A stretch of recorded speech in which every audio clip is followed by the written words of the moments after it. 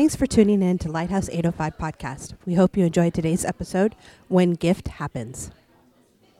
Well, good morning. How are you guys doing today? It's summer vacation. Kids are about to go back in school. It's nice. Everyone seems so relaxed and a little tired. Oh, man, it was really special seeing all the kids up here worshiping with us today. We are outside of a sermon series right now, meaning that we have a few messages that are Holy Spirit inspired that God has been speaking to me about to share with us as a church, just in our season of where we're at right now. Today's title is When Gift Happens. When Gift Happens. In Luke chapter 5, 1-3, I want to read this out and then kind of talk about this verse today. Once when Jesus was standing on the shore of Lake Gennesaret, the crowd was pushing in on him to better hear the word of God. He noticed two boats tied up. The fishermen had just left them and were out scrubbing their nets. He climbed into the boat that was Simon's and asked him to put it out a little bit from shore. Sitting there, using the boat for a pulpit, he taught the crowd. Today's message is really revolving around what's happening with Jesus in this moment. And it's kind of interesting. So point number one is the state of Jesus. The state of Jesus. Something's happening to Jesus, and there's pushing from the crowd. He's literally being pushed. There's researchers and authors that really explain the situation of Jesus standing at the shore, and he's almost being pushed into a corner. There's hundreds and hundreds of people that are so excited to meet Jesus because they've heard the stories and they want to hear what he has to say. He doesn't have any speakers. He doesn't have a microphone. They're crowding because every person wants to hear what he has to say. There's people that are injured and sick and dying, trying to drag their loved ones up to have Jesus heal them. There's people that are frustrated that just need help, and they're trying to get in. So everyone is crowding in on Jesus. And then you have the flip side, where there's Pharisees and Sadducees and different people that hate Jesus, and so they're trying to push in to hear what Jesus is going to say so that they can use it against him in a court of law with Judge Judy. And all of a sudden, they're pushing in because they want to entrap him. They want to get him to go to jail and beaten and killed. So you have all these people crowding in on Jesus, overwhelming him. And he's sitting there and he's trying to teach and he's backing up and backing up and backing up. And eventually he hits the shoreline, and there's nowhere else to go. He's just at the edge of it all. And so, pushing from the crowd. Have you ever felt like Jesus in that situation?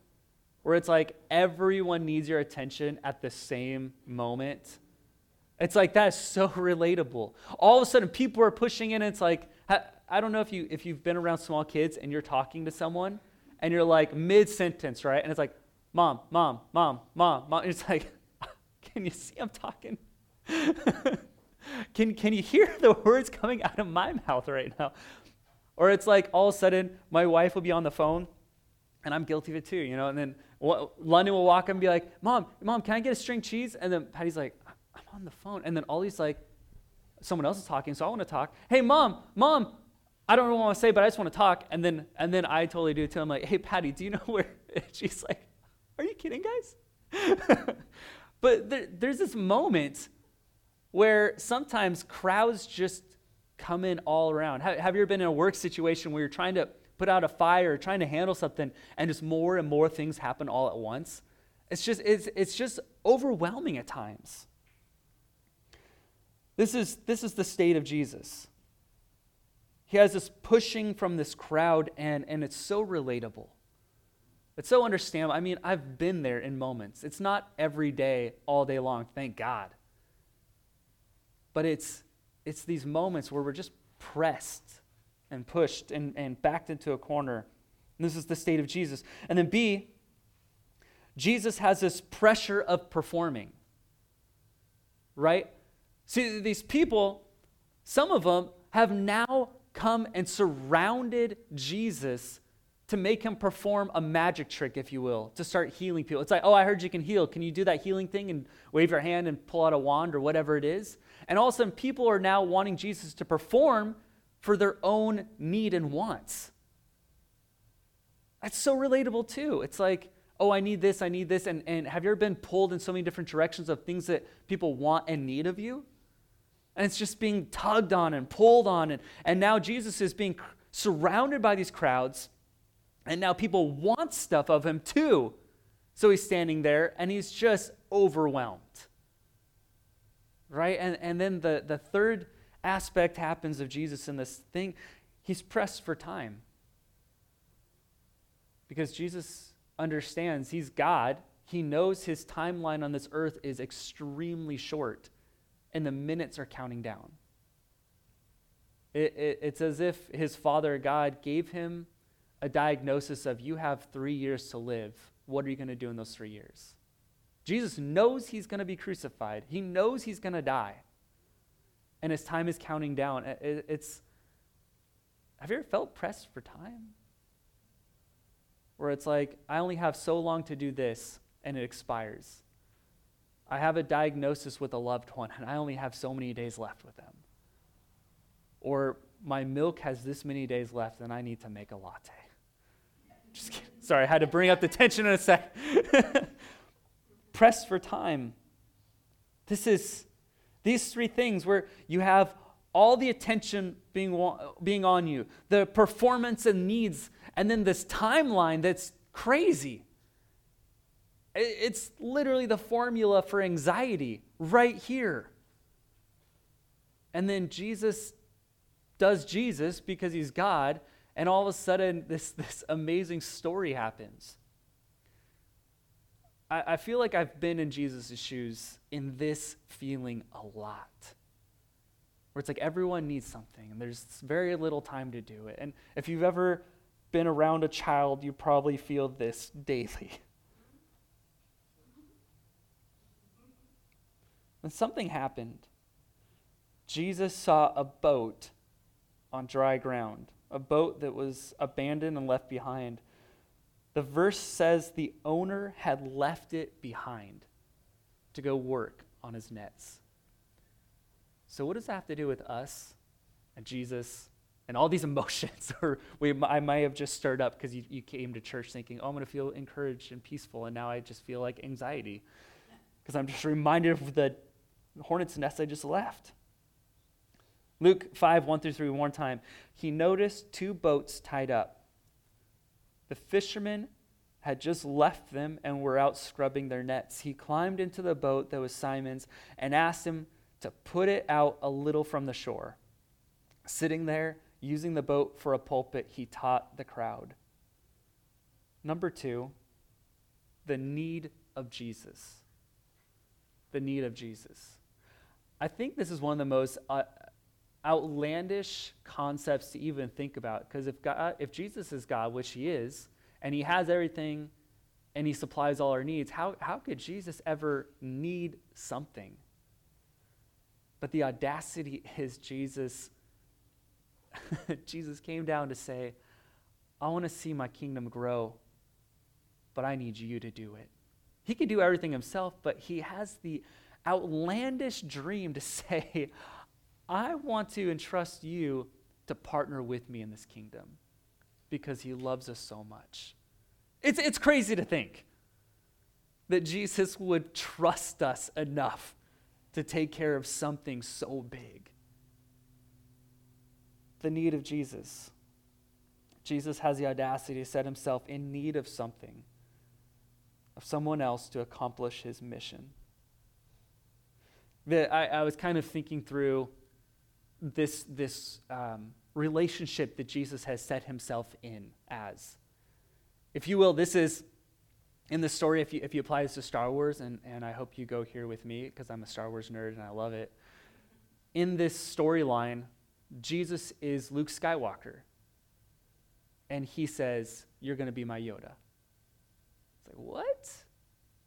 Shouldn't you be Yoda? No, Jesus is going to take care of everything, but he needs you in order to do it.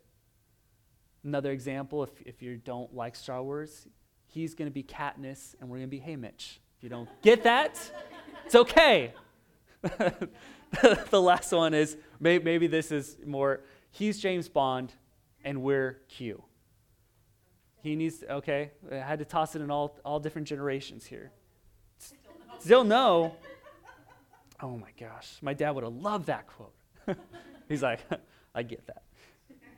He has this outlandish dream for us, that he places himself in this need situation to say, I'm standing before this crowd of endless people, and the only way I can reach all of them is if I partner with you.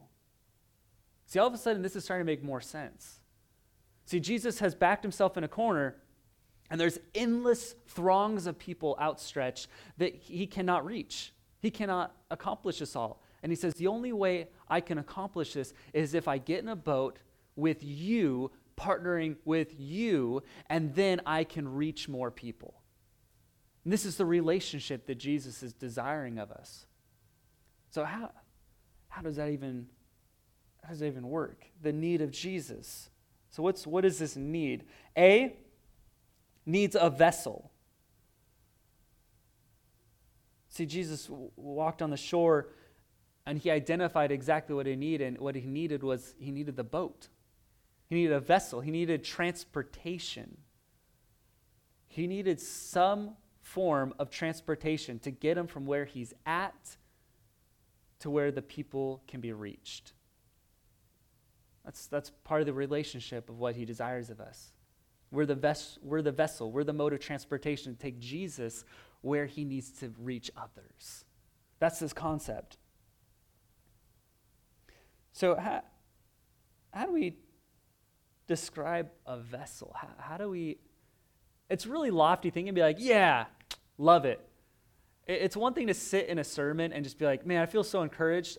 I didn't get anything out of that except for I felt better about my... No, I want to make sure you have practical insight of what to do on this. So Jesus needs a vessel. The vessel, if we look at it in the illustration of the story, the vessel is Peter's boat, right? Peter's boat is his fishing business. It's his skill. It's literally his gifting. Jesus steps into Peter's gifting in order to reach people. Our vessel, our mode of transportation, how we get Jesus into the communities of our lives is through our giftings. Check out this verse. Proverbs 18:16 says this: a person's gift opens doors for him and brings him before the great. Have you ever had a relative or a family member or a friend who you just know if they knew Jesus, their whole life would change? Yeah. You've tried everything. You've tried getting the little pamphlet that has the great 1980s picture on it going, this is going to do it. You know, or you try working up this whole speech that you heard this one sermon, and you try to like get as much in it as you can. And you're just like, here it is, and nothing happens. Right. But what's interesting is in this verse, God says, the mode of transportation, the way the doors are opened are from your gifting. A person's gift, your gifting, your calling, your identity. How you are built by God is how doors are opened so you and God can step through into someone's life and someone's heart, someone's understanding. Lives are transformed not because you can put together a really good speech, but because you are being who God made you to be. And you're willing to take Jesus with you along the ride. It's super simple. It's super basic, but sometimes it's like we get so worked up and we're like, oh, I need this, and then this, and then this, and then this, and then this, and then this, and this to accomplish this. And God's like, no. I built you like this so you can be yourself around them. That's it. Your gift will open the doors of people's hearts. All I ask is you take me with you. That's the illustration of what's happening with Jesus and Peter. Jesus is standing on this boat, or Peter abandons this boat on the side and Jesus stands inside of it. You know, my favorite part is Jesus stands inside the boat before calling Peter over. He's just standing there like waiting, and then can you imagine? I just like putting my shoes on Peter's, washing his nets, and the crowds are behind him. He's like, man, I hate when all these people show up. I just want to fish. I like the quiet. I want to catch a fish. Someone's in my boat. What? Like, all of a sudden, he turns around and he's like, can I help you? And Jesus like, push me out. Take me out. And this is super profound if you look at it. Meaning, if we are Peter in the story, and we're sitting there, and the boat is our gifting, it would indicate from this story and the timeline that Jesus has always been with us inside of our gifting before we even knew him. And in the moment that we realize that God's been here all along is when we can step out into the sea with him. It's that moment. It's that moment of realization. Jesus needs a vessel. And then B, what else does Jesus need? Jesus needs our obedience.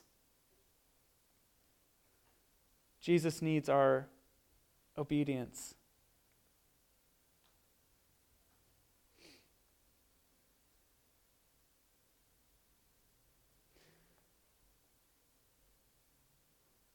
I didn't want to jump too far ahead. There's this moment where we're standing there in Peter's shoes, and we're washing our nets, and we're just living life, okay? Washing nets is just living life. That's the illustration here. And we have the realization that God has been with us this whole time. We accept Jesus, we know Jesus, whatever. But Jesus needs our obedience to say, will you come forward with me? And that's the moment of, I know who Jesus is. I know all about him. I've been sitting in church. I get it. I got it. It's good. But then Jesus says, I know you got it. I know you know me. But are you willing to step out with me now? And that's the moment. That's the changing of everything. We can do the same routine forever. But there's this divine moment to say, will you step out with me? Jesus needs obedience. And then the last aspect of what Jesus needs is Jesus needs our presence. These two are kind of similar, obedience and presence, but they're a little bit different and unique. See, our obedience is this. Our obedience is saying, yes, Jesus, use my gifting. Let me push you out. Okay? You can use my gifting all you want. And we set it out and we're like, all right, I use it. I'm done with it. Great. Jesus showed up. It was really neat. I'm going to go back to my life. But Jesus wants us in the boat with him. It's one thing to push Jesus out in your gifting and hope for the best, but it's another to ride the storm out with Jesus. See, Peter went into the boat with him and stayed through the whole time with Jesus as he was utilizing the gift.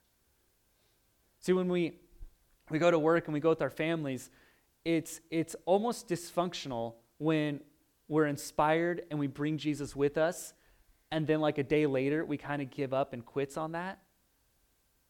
And then it's like we get discouraged and we just keep living back our normal life and we're back with the nets. But Jesus is like, no, I'm calling your presence here.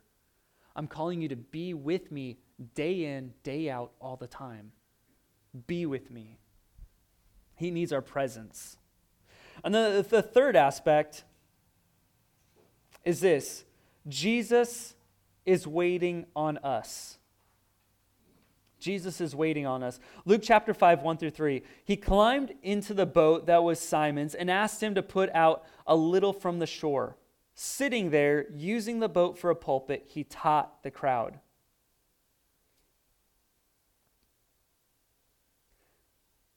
So the whole context of this is, do you know there's a drought in fishing happening? No one's catching anything in this season. It's really unique. I don't have time to cover the whole chapter of the Bible, but please read about it. All of a sudden, no one's catching any fish. People are frustrated because their food and their money come from fishing. And we all know when you're hungry and you got no money, you become hangry. Okay? So this is what's happening. Peter's sitting here. He's frustrated. He's angry. He has no money to take home now. He has no food to feed his family. And he's just, He's just in it. And that's his attitude. And so Jesus shows up and he's like, hey, I know you're working on your nets, but come out with me. I know you're frustrated. And in Peter's mind, he was sitting in his boat all night and nothing happened. And Jesus is like, can you come out in your boat again? And Peter's like, whatever. I love Peter. Peter's life is great. So he says, whatever, and he goes out. But Jesus is waiting on us. How is Jesus waiting on us? Because we have to dial into the gift. So it's one thing to say, hey, we all have a gift and we all need it, and we're like, yeah, and then you don't explain what that is, and then it's like, okay, do I Wikipedia that? Where do I go to find my gifting, and how do I use that? So Jesus is sitting here waiting on us with our gift. Jesus is waiting on the boat and the person with the boat. Jesus is waiting on our gifting and us to show up with our gifting. So our gift abandoned. Jesus can be waiting on us because sometimes we abandon our gifts. It's like nothing's happening, nothing's working. Peter went fishing in his boat and he didn't catch anything. He abandoned his gift at the shore. And I've been there before, where it's so aggravating to try something over and over and over of what you thought was your gift, and you're like, maybe it's not my gift, and you throw it away for a season. I remember one time I was younger, and I was just inundated with marketing, doing Photoshop and doing all these art projects, so much so that I was getting asked all over the place to do this for camp and do this, and I just had enough. It wasn't being fruitful anymore. I was just tired of it, and I just stopped all graphics, all media, all marketing. Babe, how long was that? A lot, like, we're talking a couple years that I was like, I don't want to go near Photoshop. I don't want to go near a graphic. I don't even want to talk about it. Don't even bring up video editing to me. And I just abandoned it. And then one day I was like, I just kept feeling God calling me back. And it's this concept of you have a gift in your life, and sometimes you can get frustrated and throw it away and abandon it. But God's saying, I'm sitting in your gift, and I need you to show up because we have work to do. Just because you were fruitless in a season for a moment doesn't mean that it's gone forever. Doesn't mean you're going to be fruitless in the next season. Don't abandon your gift. B, our gift unknown. Another aspect of why we're not having doors open because of our giftings is because we don't know what our gift is. And it's like, well, I would do it if I knew what I was supposed to do. Right? That's super annoying. That's super frustrating. We hear other people go, oh, my gift made room for me. This person, blah, blah, blah. And you're like, thanks for making me feel bad, is what we think inside. Our gift unknown.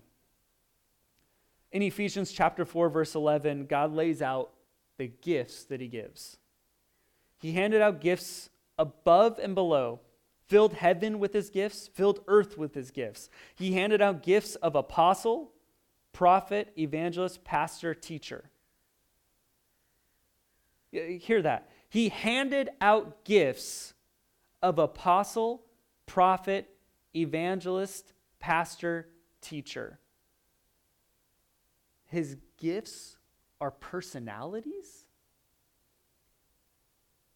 to train Christ's followers in skilled servant work, working within Christ's body, the church, until we're all moving rhythmically and easily with each other.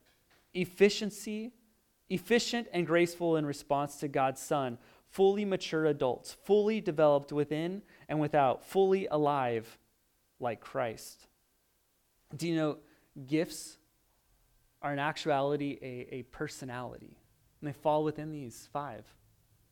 It's really interesting how God lays out and says, I have given every single person a gift. Out of the 5, you're in one of these categories, and how you function and how you live. And it's really interesting because most people have these and are built with these before they even accept Jesus as their Lord and Savior. I heard someone once explain that a lot of prophets, before they know Jesus, are these hyper creatives that start singing these songs, and they're the artists of the world. They're the ones that start having these amazing songs that go out, and they sit down, write the song, and they put it on, and it's this, they prophetically see where people will start buying the albums. It's people before they're saved are in this prophetic role. And the shepherd role or the pastor role, this is the personality trait where it's like you love to link arms with someone and walk through the valley of the shadow of death. Like you will not let them go. You are the greatest defender for them. It's these different personality types of being creative or being a servant or whatever it is. The evangelist, have you ever had a friend who everything they see and do is like the best experience in their lives, and they will stop at nothing till you experience it too? You will not believe the sushi place I went to. When they came out with these rolls, and then they dressed it with it, and they start explaining it, and you're like, I need to eat there. It's this type of gifting. They're the best salespeople on the planet, right? That's the evangelistic trait. And what's one of the worst misconceptions we can ever buy into is, oh, well, I can't be this because I'm not leading a church, or I'm not this.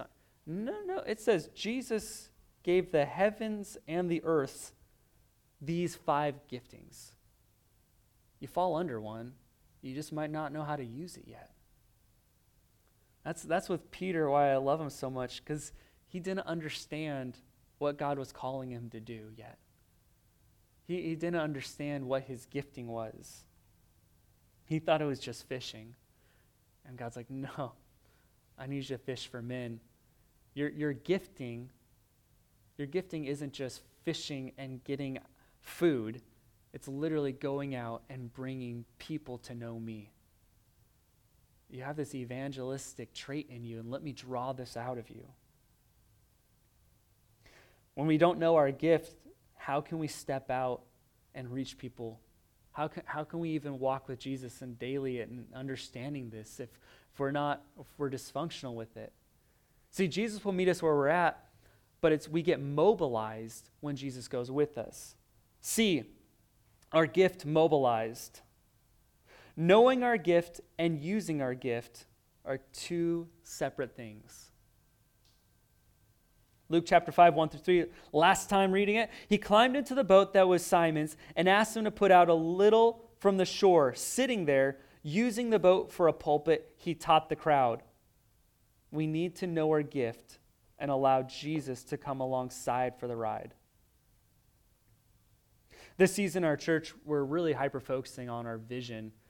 And part of that vision, as we're developing it and growing it, is helping everyone to understand, what's your gifting? And how do you grab your gifting and your purpose and your calling and implement it in every area of your life? How do you be like Peter and have Jesus sit in the mode of transportation? How do you have yourself saying, you know what, I really love doing blah, blah, blah, blah, blah. And Jesus says, awesome. Let's refine that and let's put out into the deep and let's go after it. That's what we're really trying to go after in our church, is helping people understand who they are in Christ, who they are in the kingdom of God, and do it. I hate people knowing what they're good at and just never doing it at all. It drives me nuts. It really does. I want to see you grasp who you are and go after it.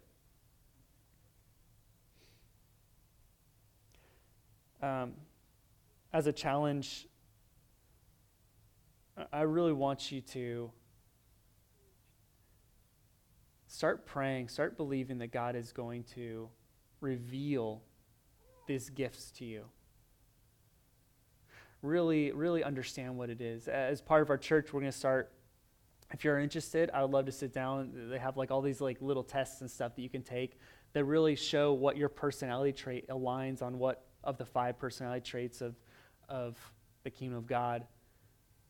If you're willing to do that and you're willing to partner, I would love to see you start activating who you are in the kingdom of God. That's what our shift of what our church is heading towards. I love it. I really enjoy it. I found, if you're interested, I think we have a URL, right? Like a link in the notes. No, maybe. I found one of those tests online. It's tinyurl.com/test805. It really gives you a personality test of if you're in the prophetic, evangelistic, apostolic, one of those traits. tinyurl.com/test805. If you take it, you're like, wow, I never understood that. I never noticed that about me. Would you just message the church, send me an email, Facebook message, Instagram, whatever you got, homing pigeon, dove, however you want to send me a message. I love to spend time and talk to you how that looks and how to develop and how to work on how you contribute to the kingdom of God. Ultimately, Jesus called these disciples and proclaimed who they were in the kingdom. And then he started teaching them. And that's how he developed his disciples to change the world. That's along the lines of what we're doing as a church. We're calling you out, proclaiming who you are, and sending you out to do this. Amen? Put this link on a slide. Sweet. tinyurl.com/test805. Lord, we pray that you would just continue blessing us. As we have this concept, this understanding of how crowds were forming around you, and you needed a way to mobilize, to bring the kingdom of God to all of them, you decided to rely on Peter and his gifting to do that. Lord, this is an illustration and a factual story, but it also applies to us today. Lord, I pray that you would begin working on us, saying and helping us understand that you need us to bring you into our life situations, to bring you into our homes, our families, our workplaces. Lord, help us understand that, help us to grasp it, and help us to really unlock our giftings of how you've already built us. I pray that you would rekindle frustrated, lost giftings that we left behind, just like Peter left his boat behind. That if there's anyone that has been hurt because they stepped out on a limb once on a dream that they had and it felt crushed, they abandoned it. But I pray that there would be healing and restoration there. I pray that if we don't know how you built us, that we would start understanding it, God. And Lord, ultimately, we love you, and we want to see your kingdom expand. In your mighty name, amen. Thanks again for listening. For more information or other episodes, or to give to Lighthouse 805, visit us at www.lighthouse805.com.